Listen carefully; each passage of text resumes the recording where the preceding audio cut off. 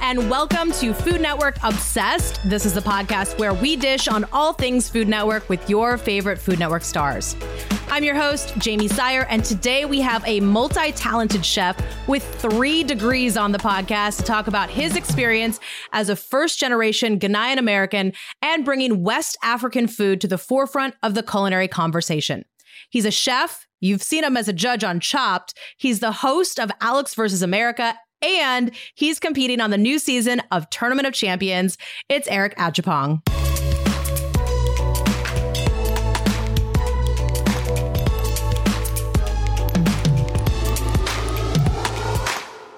Eric, welcome to the podcast. Kind of funny coincidence. I had some photo memories pop up on my phone from 2 years ago this week. That's when we met. We were doing cooking demos in Vancouver, Washington, of all places. The LA Day Resort. Exactly. Yeah, Jamie, what's going on? How are you? I'm great. It's so great to talk to you because it's been so amazing just kind of watching your television career really explode over the last 2 years. I mean, it was already well on its way when I met you, but I'm excited to dive in on all things Eric. But before we get to that, we need to address something else that's in your Instagram bio. Long-suffering New York Knicks fan. Do we need to start there? Yeah, let's unpack that. Let's get it out. Oh my goodness! All right, cool. Yeah, I mean, it's been passed down. It's my father who's been just a huge Knicks fan since like Spreewell days and Houston days and even before like Mason. And it was just his love for watching basketball and specifically the Knicks. When he came to America for the first time, he just kind of fell in love with the team and that's passed down to me. So long suffering is like truly, truly long suffering because I feel my father's pain as well through the years. It's crazy. We wish you and the rest of the Knicks fans the best of luck on that. But you mentioned it. You were born and raised in New York City as a first generation Ghanaian American. How can you kind of describe the duality of being a New York City raised kid, but in a West African home? My folks came here to the States, at least in the late 80s, and they had me pretty much soon after. And like I grew up in a very traditional West African home. So for the majority of my adolescent life, childhood, and when I was a little bit older, even my teenage years, it was just very like the cultural traditions. It was the outdoorings. It was the parties with Daddy Lumba in the background. Like it's real like great times that I remember. But then also on the flip side, as you mentioned, I was eating bacon, egg, and cheese sandwiches on my way to high school, and hanging out with such an eclectic group of friends from Irish people to Spanish people to Hispanic people to everywhere in between. And then specifically the fact that I fell into falling in love with food in this industry. I think that was kind of like the makings for some really cool, like creative stuff now in present time. I mean, what do you remember most about those formative experiences with food, both in and out of your home? You mentioned the bacon, egg, and cheese from the bodega. What else do you remember? There wasn't a good time and food wasn't involved. That's my number one memory. It's just like, it's so communal to us and my family. And I mean, to everyone, honestly, on this world and this planet. Like the best moments when I think about eating are when people are around and we're having a good time or we're sharing a moment, good, bad, or indifferent. And those are the things that I remember the most. And those are the things I cherish the most. And I also try to give to my, diners and my guests and patrons that kind of like family, homely, everyone's welcome and truly like kick your feet off, but like expect some really great service and great food. Is something that is I love to receive and I love to give as well.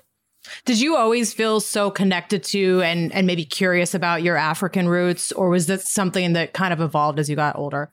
I knew immediately that, I was different, but then also in a different way, because I also knew some other like first generation friends. I had a next door neighbor who was Albanian, and his folks just came into the States right around the time my family did as well. So we have very like similar experiences, and just having the understanding of where my parents come from and where the culture is so thick and so heavy and so rich in my household was something that you can't necessarily get away from, and I always kind of mentioned like whether it be food or whether I fell into like being a fashion designer or a musician, I think that culture and that love for, being from West Africa would have kind of evolved and come out into that whatever kind of creative space I would have fell into. And now as an adult, a parent, how are you fostering a deeper connection with that heritage? it's my first time at it, so I'm learning on the fly, and I'm doing my best to speak the language, even though I am still learning the language as well, and getting adapted, and trying new foods with her. And her grandmother, my mom comes over, and we spend family time as well, and she's teaching her stories, and she remembers from back home, and things that she kind of, like, I remember, like, those fairy tales that she would tell me, those moments that I totally cherished when I was younger. I see that kind of replicating from my daughter, and I think that's awesome. So it's kind of like a symbiotic moment, and I love it because it reminds me of myself, but then also reminds me of what I really kind of want to cherish and give to my daughter as she grows up. You mentioned that, food has always, been around, been a part of your family, your life. But how clear was that path to culinary as you were growing up? Did you know that that's what you wanted to do, or did that take a little bit? Once I realized that I wasn't going to make the Super Bowl, make the NFL and make it to the Super Bowl, I realized that food was something that I always kind of fell to. I loved cooking shows. That was like my first passion, Jamie. It was crazy when I was younger. 5, 6, 7, I would be watching like Yan Can Cook and Julia Childs and all the above around those PBS moments in those days. It was like things that was just kind of imprinted in me. And, I was always in the kitchen watching my parents, watching my aunts and my uncles. And I was just kind of fortunate to be surrounded by a lot of great cooks in the family. And I kind of tried my hand at, first baking, because no one really did that. And I was just kind of the one who started making the cakes and everything in between. And then I kind of started doing the savory stuff and really fell in love with it. So I knew at a really young age I had a bug for just kind of culinary arts. And as most kids do at high school, they have that moment where they're, that guidance counselor and they're sitting in front of them right before they graduate. And they're asking themselves, like, what is it that you want to do? Like, where are you going? And culinary arts was something that I really fell in love with. So I hopped into a vocational school, and that's kind of where I got big by the bug. And I kind of love the atmosphere. I love the brigade system. I love the structure. And I love like the common, it was almost like an orchestra. I love that common goal to really achieve. Again, being a big competitor and a sports fan, that whole kind of camaraderie and really all for one and one for all kind of feel was cool. Surrounded by food and making good food. That was like mind blowing to me. And that's why I fell in love. I mean, and you went all in. You have 3 degrees, one in culinary arts, one in nutrition, and a Master of Public Health in International Public Health Nutrition. So how has that focus and expertise in nutrition and health really shaped your perspective as a chef? Funny enough, it was kind of around that same conversation with my guidance counselor, talking about things that would possibly set me apart. And I'm dating myself, but like 10, 15 years ago, I wasn't necessarily thinking about nutrition being such a huge part of the industry and being a huge part of, the common kind of social psyche. We're all kind of, aware of what we're putting in our bodies, and we're all kind of reading the back of the labels and things like that. So I'm so glad that I took that advice. And then also I wanted to make my parents happy as well, because everyone in my family is like either a doctor or a nurse. And I kind of wanted to kind of just reinforce that degree that I had. And when you know better, you do better. And that's kind of a motto that I stick to. And it was kind of like you mentioned, a rabbit hole, because I started with culinary arts, and I'm like, all right, what is this food actually? I love, composing a dish. I love the acidic flavors. I love the fatty flavors. I love the salts. I love, the heat. But what is it actually doing to our bodies? And on a greater scale, what is it doing to us as a society, a community, a state, a region, a country? So it kind of really adapts into so many different ways. And right around the time that I kind of fell in love with it, it was chefs like Jose Andres, who was starting World Central Kitchen and really making a push for chefs to make a big stand and be more prominent in the public health arena. So it was kind of a symbiotic thing that all works together. And I'm really happy that I have that background and understanding, because it's so pivotal. It's so important to kind of speak to that intelligently now as a chef, for sure. Yeah. I mean, you mentioned, you have a lot of doctors, nurses in the family. So, your website has this quote that makes even more sense now: let food be thy medicine. What does that mean to you, and how do you practice that philosophy on a daily basis? It's one that I heard in school, and the other kind of association that I have with that is you pay the farmer now, or you pay the hospital later. So you do your best to really just put the best that you can in your body, the freshest that you can, the most local and the most sustainable things that you can do to really eat not only you sustaining yourself and your household, but you're also helping the world in your way as well.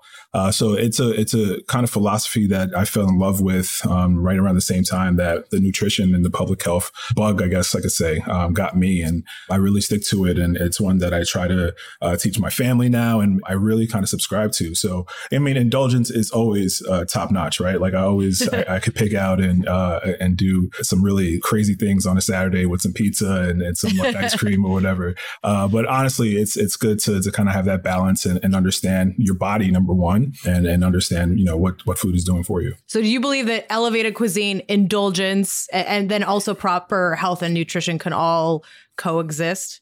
Yeah, I mean, for sure. We eat on a spectrum. We have emotions, and food is such a huge part of that as well. So, when you're in a conscious mind of, hey, I'm working out, I want to be more diligent with my diet, I want to be more active, whatever the case is, then you're doing all that you can to eat clean. But if you are, let's say, on your 30th birthday and, you're out on vacation and you want to have some champagne and some foie gras, whatever the case is, and something really fatty as dessert or really an indulgence for dessert, you're totally justified to do that as well. So live and understand the balance between everything. Think about what's best for you, what's health-wise, and just think about it in a holistic way. I think that's probably my approach and my suggestion for everybody. I think that's good advice for sure. By the way, you were a top 3 finalist on Top Chef, which catapulted you further into the culinary spotlight. It was a risk, I think, to focus on and present West African food and ingredients on the show, primarily because the judges had very limited context or benchmarks for those flavors and those dishes. How did you handle the pressure of having to break that glass ceiling? It was pretty intimidating within myself, but I think ultimately I decided on doing it. And, if I had the opportunity to be on a show like Top Chef, one that I've watched since I was, a kid, again, since like season 4 or 5 that I can remember. And I'd never seen West African food or African food, period, represented. And I always mention like being the second biggest continent, Africa is, it's so crazy that the food is just so misrepresented or not represented as well as it should be, and definitely deserves that seat at the table. So sourcing, I guess you could say, from my background and the things that I grew up knowing and remember eating and still eat and love to this day. I did my best to present that food in really unique ways and try to loop it into the challenges as strategic as possible. It worked out. It was really cool. I mean, Padma mentioned I'm also teaching, and I kind of think about that, a few years back, and I kind of see it that way as well. Like, as you mentioned, they weren't as abreast to a lot of the food or the cuisine, those flavors, but they kept eating and they kept going at it, and they were just it's always a good sign. Yeah, and exactly right. And I'm like waiting to see, if they really like it, and they did 9 times out of 10, and it was just it's so nuts. I remember having a dream, and this is a very, very true story. I remember having a dream maybe like 4 or 5 years ago about serving fufu to Tom Colicchio on Top Chef. The dream was so vivid, like he was actually in there with his hands and grabbing it with the soup, and it was all over his hands, and it was like down and dirty. But the fact that I actually did that, and it was a more formal atmosphere, of course, so he wasn't going as crazy as I thought he would, or dreamed he would. He did it, and it was kind of like a dream that was realized, and it was like a crazy moment. So there was a lot of I feel some divine kind of intervention with that, and just right moment, right time, and I'm just kind of happy that I was there to do it. What does it mean to you that you were able to bring a spotlight to that cuisine? Like you said, you hadn't seen that represented on screen prior to that format. What did that mean to you? I think about it as just being another kind of stepping stone or pillar to the whole kind of dialogue and the conversation, the lexicon of what West African food is. I thought it'd be really cool to do that. I could have came in doing, modern American or modern French or Italian and a lot of the stuff that I grew up learning and working in restaurants. I wanted to cook West African food because I feel like, and I know that it has and it deserves a seat at the table. But that doesn't mean that it hasn't been, other chefs as well that have done their part, whether through books. You have Jessica B. Harris, you have Pierre Tam, you have Chef Kwame Onwuachi, you have so many other chefs, Alexander Smalls that have been cooking and speaking and celebrating this food. And there's so many chefs that I'm forgetting right now, but it's one of those things where I'm happy to be a part of that conversation. I'm happy to have put my kind of spin and my appreciation and I guess my creativity towards the food that I love and grew up eating and doing that on a national level and in front of these amazing chefs. Before the show, you had already garnered great professional success. You worked in Michelin star restaurants. You and your wife and business partner created Pinch and Plate, where together you guys produce intimate, memorable dinner parties. First of all, how did you and Janelle meet? Oh my goodness, that's another podcast. There's it's so crazy because it's a he say she say story. But all in all, aren't they all? Yeah, I know, right?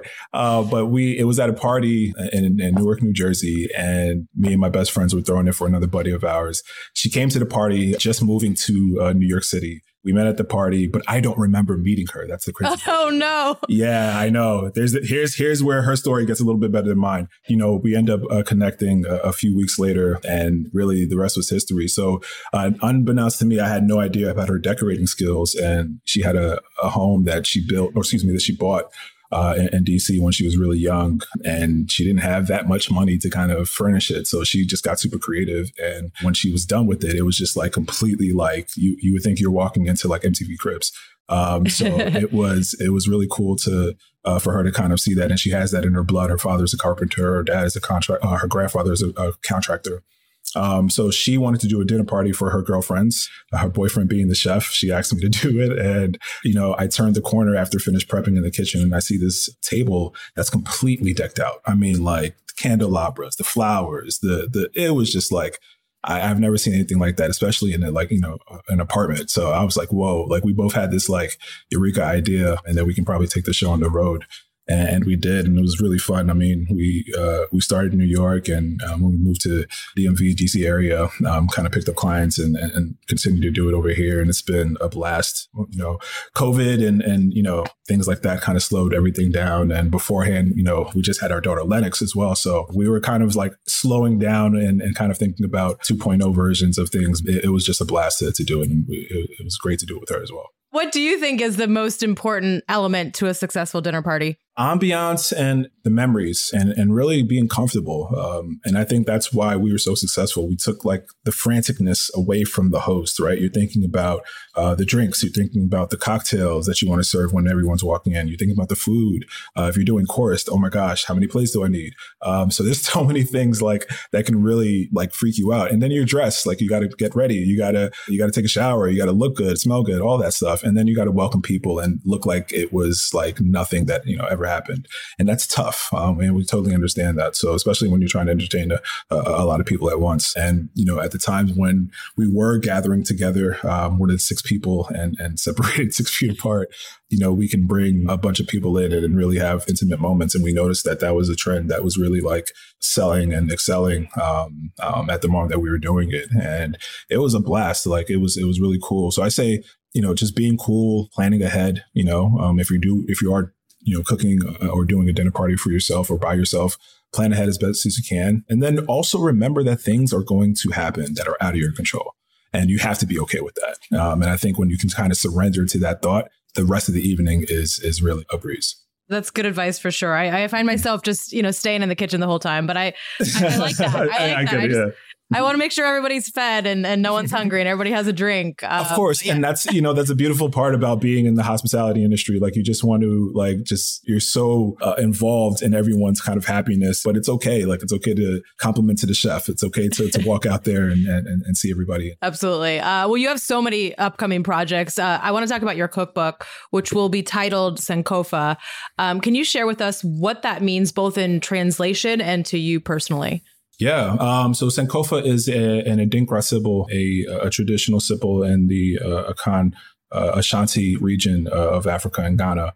Essentially what it means is it's not too taboo to go back and fetch for what you may have forgotten, or you may have, if you fall into a fight or a misinterpretation or a beef or a scuffle with someone, it's not too taboo to go back and kind of, mend that and go back to your roots. And I take so much meaning in that personally, because growing up in the household, I think about those memories when I think about this book and my travels as well. And, it's been the experiences that I've had not only in school, but then also in the, restaurants and that I've worked in on the line and, in the managerial roles and executive roles.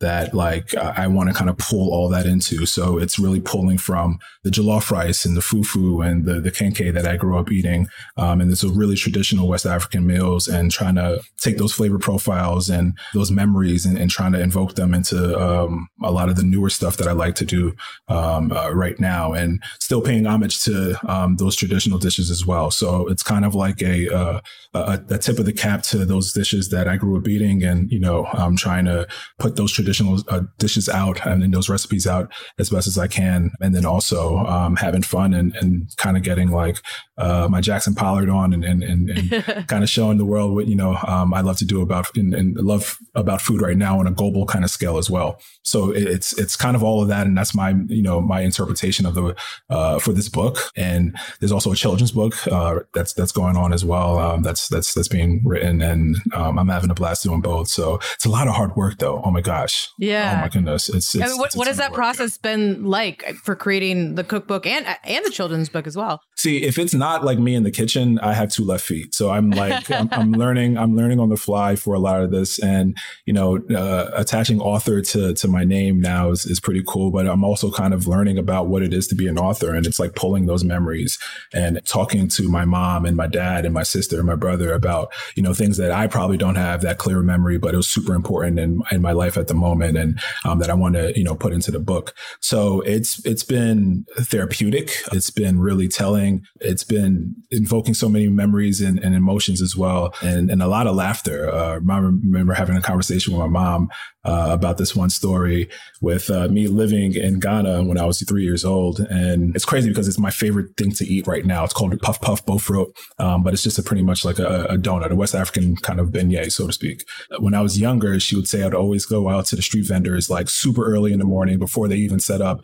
And I'd be like, bofrot, let me get some bofrot. And like, they knew I was that kid. They knew that I was that kid that wanted like the first kind of like, you know, donut that was just fresh out the oil bath or whatever. Yeah. So it's so crazy. That's like my favorite thing to eat now. But, you know, she laughs about it because she's like, that's why it's your favorite thing. And it's those memories that, you know, she probably forgot about and, you know, remembered that are really, really cool about this book. Yeah, I'm sure it's kind of fun for both of you to relive all of those memories and those moments and be able to share it with everybody else. Is the children's book a cookbook as well, or is it more of just like a typical children's book? So we're going to be highlighting 2 recipes from the actual, it's funny, I call them the adult book and the children's book. But it's highlighting 2 recipes from the adult book, but really it's just a fictional tale, very kind of akin to mine growing up and that duality that you spoke of earlier and going to school as a New York City kid and having so many different friends and different experiences and just all in a very confined neighborhood in New York City. So I'm really excited to tell those stories and tell that story specifically. And it kind of gets into food and family and culture and all the things that really kind of shaped my life. So I'm really excited about it. But at the end, 2 of those recipes that are highlighted are going to be at the end of the book. So kids and their family, their parents, their guardian, whomever, can go ahead and cook those recipes together. That's really cool. What are the defining characteristics of the recipes in the adult book and just, I guess, West African cuisine in general? Stews, it's curries, it's soups. But flavor wise, it's like those warm spices. It's the nutmegs, the cloves, the cinnamon, calabash that we use like ninjas. It's just like the delicate hand and the mixture of spices and everything that's so pretty much indigenous to the land. So I love the technique. You know, we talk about mother sauces around the world. That tomato sauce that is kind of like the mother sauce of West Africa, and it blooms to so many different recipes and it stretches to so many different countries. It's one of those things that I love to research, and there's so many great flavors, and you know how that flavor and those flavors specifically have traveled throughout the diaspora and to the American South and to the Caribbean. It's a really cool story and one that I love to tell. Yeah. I mean, you mentioned Jessica B. Harris earlier, and, you know, just reading about, like you said, like how some of these ingredients, flavors, influences have made their way over here to the United States. What other influences would we maybe recognize? If you think about just like the travel and the migration between West Africa and to the American South and South Carolina and places like Louisiana. You talk about gumbo. Gumbo in Sierra Leone means okra. And it's an okra stew. It's an okra-based stew. That's like a traditional staple. When I think about American food, that's like on the top 5 list, right? Or Mount Rushmore or whatever. Shrimp and grits. Shrimp and grits is another one with strong ties to West Africa. The Carolina rice is one that, was brought over to the New World. So there's so many ties from the South, and the use and the techniques as well, preservation. I think about salting and pork, and think about curing and all the things that, slaves and ancestors and the folks that came after them, they preserved. And they've done this all orally, which is pretty crazy. Like they weren't, able to read or write or pass that information down in that way. So to keep that rich, beautiful history of food, pass it down through lineage, it's pretty crazy to think, but it's also delicious. And, it's a great way to tell that story.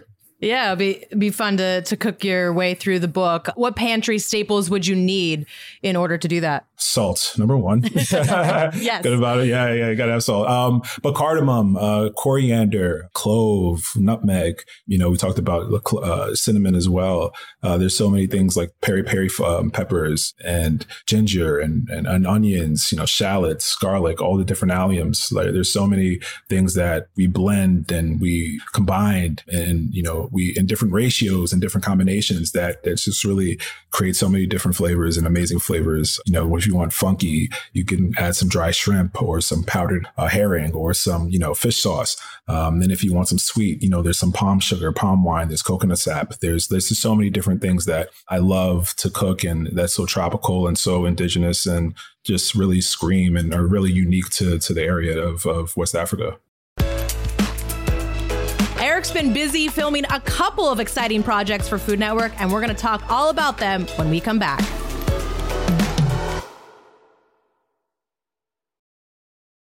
But let's dive into all things Food Network now. You have been a busy guy. I feel like you're all over the network right now, filming a number of projects. But let's start with congratulations on being a part of Food Network's very first hot list for 2022. Yeah. If you're not aware, this is a list of food stars that Food Network thinks everyone needs to know about.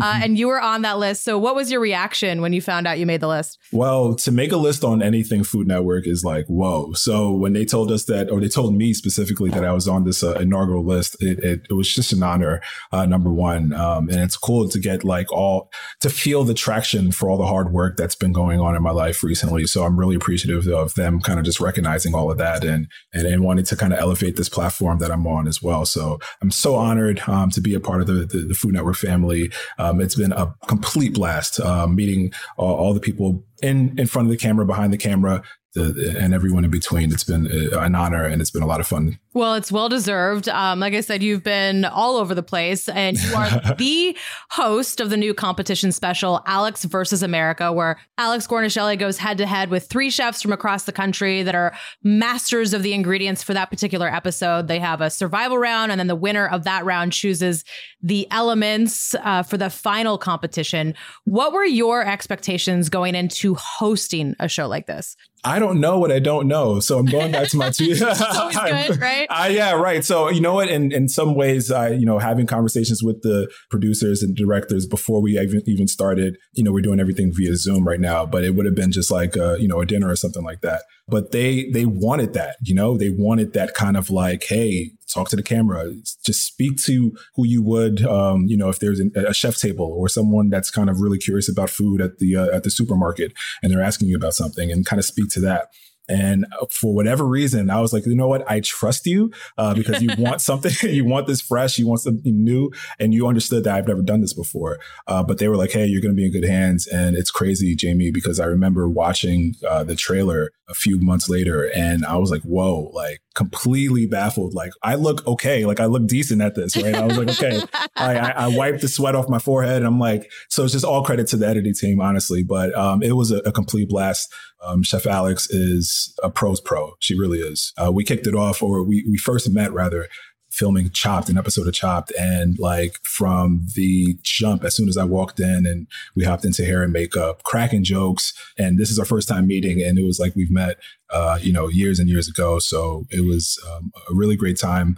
during Chopped. And, I'm so thankful that experience kind of lingered in her mind, because when the show was kind of greenlit for her and she was looking, and, the production team was looking for a host, she said Eric, and they reached out to me. I was available and scared, but I was like, you know what? Yeah. And the whole time when we were filming, it was just more of exactly what Alex and I were kind of kicking off when we were filming Chopped. So she's just a wealth of knowledge, not only about food, but about life, being from New York and traveling the world and getting to all the successes that she's been and all the failures that she's had, and being so transparent about both as well. She's just an earnest and honest person that I'm completely blessed to know. So to watch her compete, seeing it on TV is one thing and you're impressed, but to watch her compete in person, she's a ninja, and there's no wasted movements, and she's so diligent about like what it is that she wants to do. So when she has her mindset, it's go, and it's normally 8 times out of 10, 9 times out of 10, a delicious like Michelin star plate. Yes. So it's crazy. It's insane to watch her cook. She is incredible. I got to see her in person for Iron Chef Showdown. And you're right. Ninja is a great word to describe what she does in the kitchen, and specifically in a competition setting, because she is so laser focused. She's so intimidating, and she's just so good. She's so good at what she does. You mentioned, that you guys hit it off right away, and you can see that on screen. I think you both have this genuine sense of camaraderie on the show. What do you think you have both learned from each other during this experience? I would say for me, I learned the whole nother level to professionalism. This is nothing new to her. It's just the first time that she's had her own show, and it's been a long time coming for that. So it's watching her navigate through, the competition, but then also watching her be a mom at the same time, and also watching her, talk and make sure that everything behind the scenes is good. She's always looking for looking after the well-being of others as well. So it's just watching her be a pro's pro. Again, as I mentioned earlier, like she really covers all bases, and she does it really effortlessly. So that's what I learned from her. And hopefully what she learned from me is, I was going to say the sneaker game, but she's already locked the key with that too. Like she was coming through every single day, Jamie, with the freshest kicks. So I would have said that, but she got me there as well. So hopefully if she's learned anything about, for me, it's, really, we share the love for family. We share the love for food, and really my approach and my kind of eye behind that. I think she really appreciates that, and she really honors that as well. So it's really love all around. Yeah. What's it like behind the scenes when the cameras aren't rolling, in between, setting up shots and that kind of thing? Either trying to get like a 10-minute nap, or you're online, you're trying to catch up on emails, or you're trying to stuff something in your mouth because you're hungry. But when you do have like time to pause, it's really just catching up, being human, talking about what was on Netflix or what just aired last week, and really just and those are really honestly the best parts, Jamie. And it's the recording and the competition is really, really fun, and it's what we're all there for. But it's the family, because these guys are there with each other hours and hours. And I'm not, I'm preaching to the choir. These everybody's there hours on end. So really getting to know one another and building those relationships have been like the best part for me.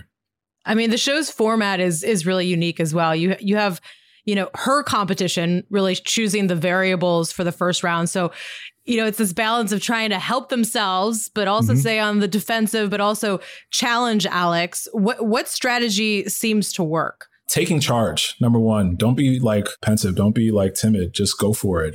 When you have the opportunity to like speak your mind, say what you want to say and say why it's important. And, all those things really matter in the grand scheme of things. When you're picking those different elements to kind of like structure the challenge, you want to be as like prepared and as confident as you can be, because you're walking into really the abyss. You don't really know what you're walking into when the close is kind of released. So just be vocal and be confident. I think that right there, as I've seen, no spoiler alerts, has been successful for those who actually have gone, who have done decent or have at least won, an episode.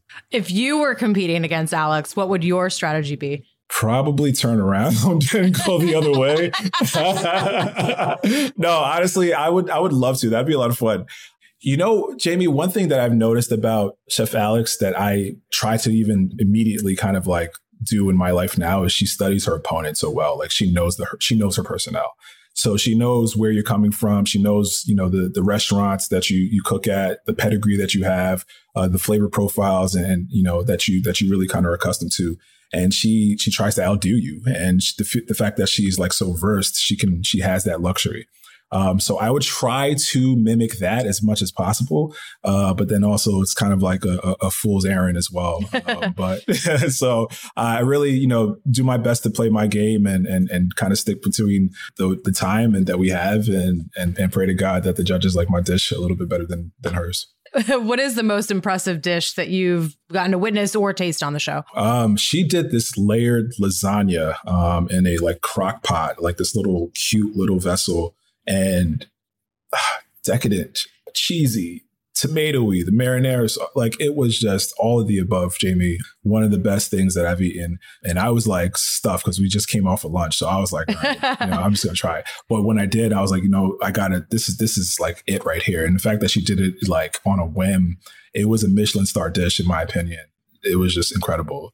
And that just speaks to, again, her expertise with everything. And, whether it's like make a takeout, late night indulgent kind of dish, or make something like an afternoon romantic dinner for two dish, she can cover all those bases. And it's really cool to watch her, especially, now up close and personal. It's nuts.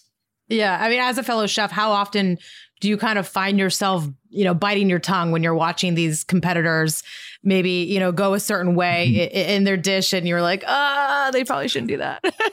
It's one that I know from both sides of the fence, because I see it and I'm like, that's a mistake. But then I also know it at being a competitor and one who's done, some competitions before, where you make some like boneheaded decisions and you're just like, why did I just do that? And, you're in your own head. So you can get lost sometimes as you're cooking. And, sometimes that's a good thing, but sometimes it's you're missing the obvious as well. So I have so much sympathy, honestly, and I try my best with the spirit of the competition and the laws of, everything that we kind of set forth for the show, to just make people aware, like, hey, don't forget, you still got to incorporate this, or you still have to make sure that this is, prevalent in your dish, just so that, if they're scrambling to get to the plate, or, before the time runs out, they have, everything that they need to face Alex pretty much. The other cool thing about the show is there's a rotating panel of judges for each episode that are also, masters of those ingredients that we're seeing in the dishes. Who are some of your favorite faces on the judging panel? It's been a blast having Antonia Lafonso there. She was a great judge. We had Michael Voltaggio. We've had Chet Tila was pretty hilarious as well. Watching him was pretty cool as well, and how he kind of conducts his business as a judge and as a TV personality, and just learning from everybody. It was just a lot of fun. And for me, it was again, those moments behind the scenes, the trailer moments, just talking and sharing stories, and everyone's really excited about the competition, but you also can't say as much. So that's like another kind of song and dance, and that they're just doing as everything's happening. But it was a blast just getting to know everybody, and it was really cool to kind of keep those relationships going. Yeah. And the plates are judged with blind taste testing. Do they really not know, which one is Alex's and which ones are the competitors? No, 1000%. It's and that's what I love about the show, the anonymity that's behind. It's kind of just layered. Not only are you competing against the elements and those variables, but then also the blind tasting from these judges. As you mentioned, they're also experts in the cuisine or the topic of the episode. It's so like raw, it's so clear, and they don't know who Alex is at all. Some people have guessed and were right, but then also a bunch of judges have guessed and were completely wrong as well. So it's cool to kind of see, especially the relationships. Some of these judges, Alex has known for some years, and they know her food, they know her style, they've eaten her dishes before. So they kind of get an understanding where, she might be going if this was the kind of rules and parameters as far as the elements that were given to her. And it's hilarious. I wish there was like behind the scenes of those moments, like the unedited moments between the judges when they're like, okay, I don't want to offend anybody, but is this Alex's? Like, it's pretty cool. That's awesome. Another show with a completely blind tasting is Tournament of Champions. And the next season was just announced. announced. It premieres on February 27th, and you are competing. No spoilers, but give us a little teaser, like what we can expect to see on this upcoming season. Well, number one, this third season is just bigger, better, and badder. There's 32 chefs competing for this one title. Wow. And the money grab, there's $100K on the line. So all the stakes are there. And that randomizer, it's still daunting. It's still scary, but it was such a blast doing that show. The guy is an incredible host. It's really the challenge of a lifetime. And I was so glad to be a part of it. It's really, really, really, really, really hard. It really is. But it's also really rewarding because when you can kind of figure out a dish on the fly and you can cook it and it's delicious, there's really some cool validation with that. So many great chefs. It's funny because we're like, with 32 chefs all competing right here in one area, like how's the food for the rest of America right now? Like hopefully it's kind of like keeping its par. But it was cool that everyone kind of got involved, and it's a competition. It really is. We've had quite a few competitors on the pod. I think all of them have said that this is the toughest food competition show that they've ever done. What makes the format so daunting, so challenging? Yeah, bar none, I would say as well. It's tough. There are things that are in your wheelhouse that, are paired with things that are outside your wheelhouse. There is probably a produce that you've never worked with that might be on the randomizer. There's protein that you probably never worked with that might be on the randomizer. There's so many different things that can throw you off. There's also the blind tasting, as well, that kind of adds another layer. I always kind of equate it to like playing golf. There's so many other people, 32 or 31 in my case on the field, but it's really just you versus you and you versus the randomizer. And when you can kind of like not let it beat you or trick you out, and you can kind of have a focus immediately on what it is that you want to do, then you put yourself in the best position. But to do all of that on the fly as that time is ticking, and Guy is so slick with it when he gets that 3, 2, 1, go. It's so tough. So I agree with everyone else. It's definitely the most difficult competition show out there for sure. The one at least that I've done, and speaking with everybody else that they've done as well. Do you prepare at all for it? Like, do you practice, or you just like go in blind and just, see what happens? Yeah, it's like an SAT. Like you can, right? But like, what are you really getting? Like the randomizer is just that, Jamie. Like it can throw the craziest combination at you, and, you can be prepared to do one thing or have like a comfortability doing another. But, the timing could be completely off, and you may not have enough time to do that thought. And then, you're wasting time as you're trying to figure out something else to do, or plan B. So it's just all these like different elements that just make it the most difficult thing.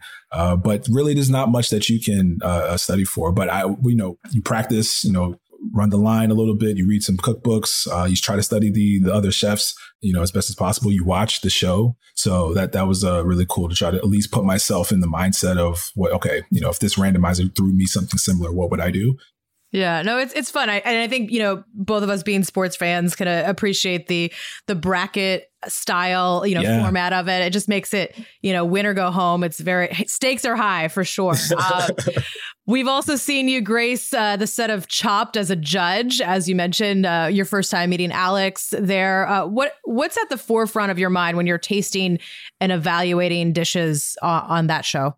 Seasoning and technique. That's like the number one thing. The story and the interpretation behind the dish is really what makes a good dish into a great one. But, what's objective is, does it have enough salt? Is it enough acid? Is it cooked to a medium rare? You also, again, being in their shoes, know that this is extremely tough to do in a pressurized situation with cameras in front of you, and there's a timer that's big as your head. What basket ingredient would completely send you home? No questions asked. Durian, probably. That's a tough one for me. And I had it for the first time when I was in Macau, and that was, it's tough. What do you enjoy more, competing, judging, or hosting? Now that I've got hosting at least one round under my belt, I want more. I love to compete. I love hosting. I love judging as well. It's nice to be on the other end of the table, and something a lot cooler. You're not sweating. But the hosting thing for me, just because I've never done it before. Judging I've never done before neither, but at least I can speak to food like that. But the hosting is another kind of like muscle, so to speak, that you have to pull and work on. So I want to continue to do that. And I was nervous as hell when I started, but I'm time so comfortable. And by the time we were finished wrapping up with the last episode, I was like, wait, I can do more. Like, let's do another. Let's do it. Just do it now. Yeah, exactly. Because I felt like I was on a roll. So it was just one thing I wanted to continue doing because I had a blast at it, and I'm really just grateful that Food Network has given me the opportunity. I'm curious. So what does the future look like for you? You know what? Once the restaurant industry as a whole kind of gets out this gray area that COVID's put us in the past couple of years, I really hope to open up a spot here, whether it be in DC. I'm considering the West Coast. I'm considering California, but I really want to open up a place, and I have some backers that are excited to help out when the time is ready. So getting the book out was be really important. Both books out, and really just continue to spread the gospel of that food that I love so much, and really kind of fuse that with other things as well. I think just having a global kind of approach to West African cuisine is what I really is in my zone right now. That's where I feel like I'm really most successful as far as my dishes and where I'm having the most fun creatively. So I want to kind of really explore that as much as possible. So yeah, just whatever projects. I have some really cool things on tap that I'm excited about that are kind of like not yet in writing. So I don't want to jinx it, but hopefully there's a really cool pop-up in New York City horizon coming up pretty soon. So yeah, I'm excited for that. All right, sign me up for that. If the last year is any indication, big things ahead. The sky is the limit, and it's been so fun watching your career, blossom and develop. So we're going to finish things out with some rapid fire questions. And we have one final question for you here on Food Network Obsessed. All right. Mise en place or prep as you go? Oh, mise en place. Best piece of advice you've ever received? Take your time. What West African spots should we go to in New York City? Papaye and there's so many other good spots in Harlem that just mom and pop spots really that you can go to. I would say that. Yeah. If you could only listen to one musical artist, who would it be? Bob Marley. Go to Washington, D.C. dinner spot. Miketto. Shout out to Chef Eric Miketto. Yeah, 1,000%. Yeah. Favorite rainy day or comfort meal? Chinese food, good movie, some blankets, and good company. Yeah, family. That sounds pretty perfect. Yeah. Describe being a dad in one word. Chaotically fun? Is that I'm making up a word? Oh yeah, okay. That's okay. That's 2 words. We'll take it. We'll accept it. Yes, I like that one. All right, snack you will never get tired of. Cinnabons. Really? Yeah. Oh man, I'm so embarrassed. It's a guilty pleasure of mine, but to the day I die. Yeah, Cinnabons. Yeah. All right. Well, this has been such a blast. Before we let you go, we do have one final question that we asked to all of our guests. And everyone has a different answer, as you can imagine when you hear it.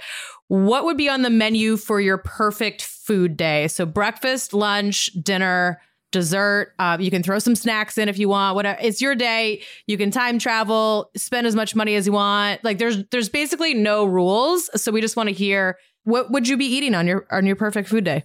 This is my favorite question of everything. Okay, so out of everything, breakfast. I love breakfast so much. So I'm going the lumberjack style. I'm going pancakes, eggs, some bacon, some coffee, a good newspaper or something to read, and some orange juice for sure. And for lunch, it's probably where I get a little indulgent, where I'll go for maybe like a really, really good steak frites or like a steak salad, right? And then I'm going in between lunch and dinner right now. Yep. So if I could, I'm swinging over to the Bronx, and I got to get my mom's fried yam and red snapper, like the different peppers, and that's just like my ultimate favorite thing to eat. And then I'm capping it off. I'm probably going to. One of my favorite meals was in France at a restaurant. Just this beautiful seafood risotto with like squid ink and a bunch of scallops and clams and mussels, and that just oh my gosh, it's one dish that sticks in my head, and I would probably go back to that. And it was first started off with like this beautiful caviar set with this like delicious like rhubarb kind of like soubise. It was just oh gosh, ridiculous. And yeah, dessert, ice cream. I'm going ice cream. Okay. What flavor? I'm going either Oreo cookies and cream style, or we're doing like Rocky Road. Sounds perfect. A little bit of home, a little bit of, all of your different influences mixed into one perfect day. And this has been so much fun. And I've so enjoyed, like I said, watching your career develop over the last few years since we met. It's all come full circle here on the podcast. So thank you so much for taking the time. Well, there is a reason that Eric is an on-camera favorite. He has such a charismatic energy. I really hope you can all catch him hosting the season finale of Alex vs. America this Sunday, January 30th at 10/9 Central. And be sure to watch him compete on Tournament of Champions, premiering on Sunday, February 27th at 8/7 Central. Both shows are on Food Network and streaming on Discovery+. Thanks so much for listening, and make sure you follow us wherever you listen to podcasts so you don't miss a thing. And if you enjoyed today's episode, please rate and review. We love it when you do that. That's all for now. We'll catch you foodies next Friday.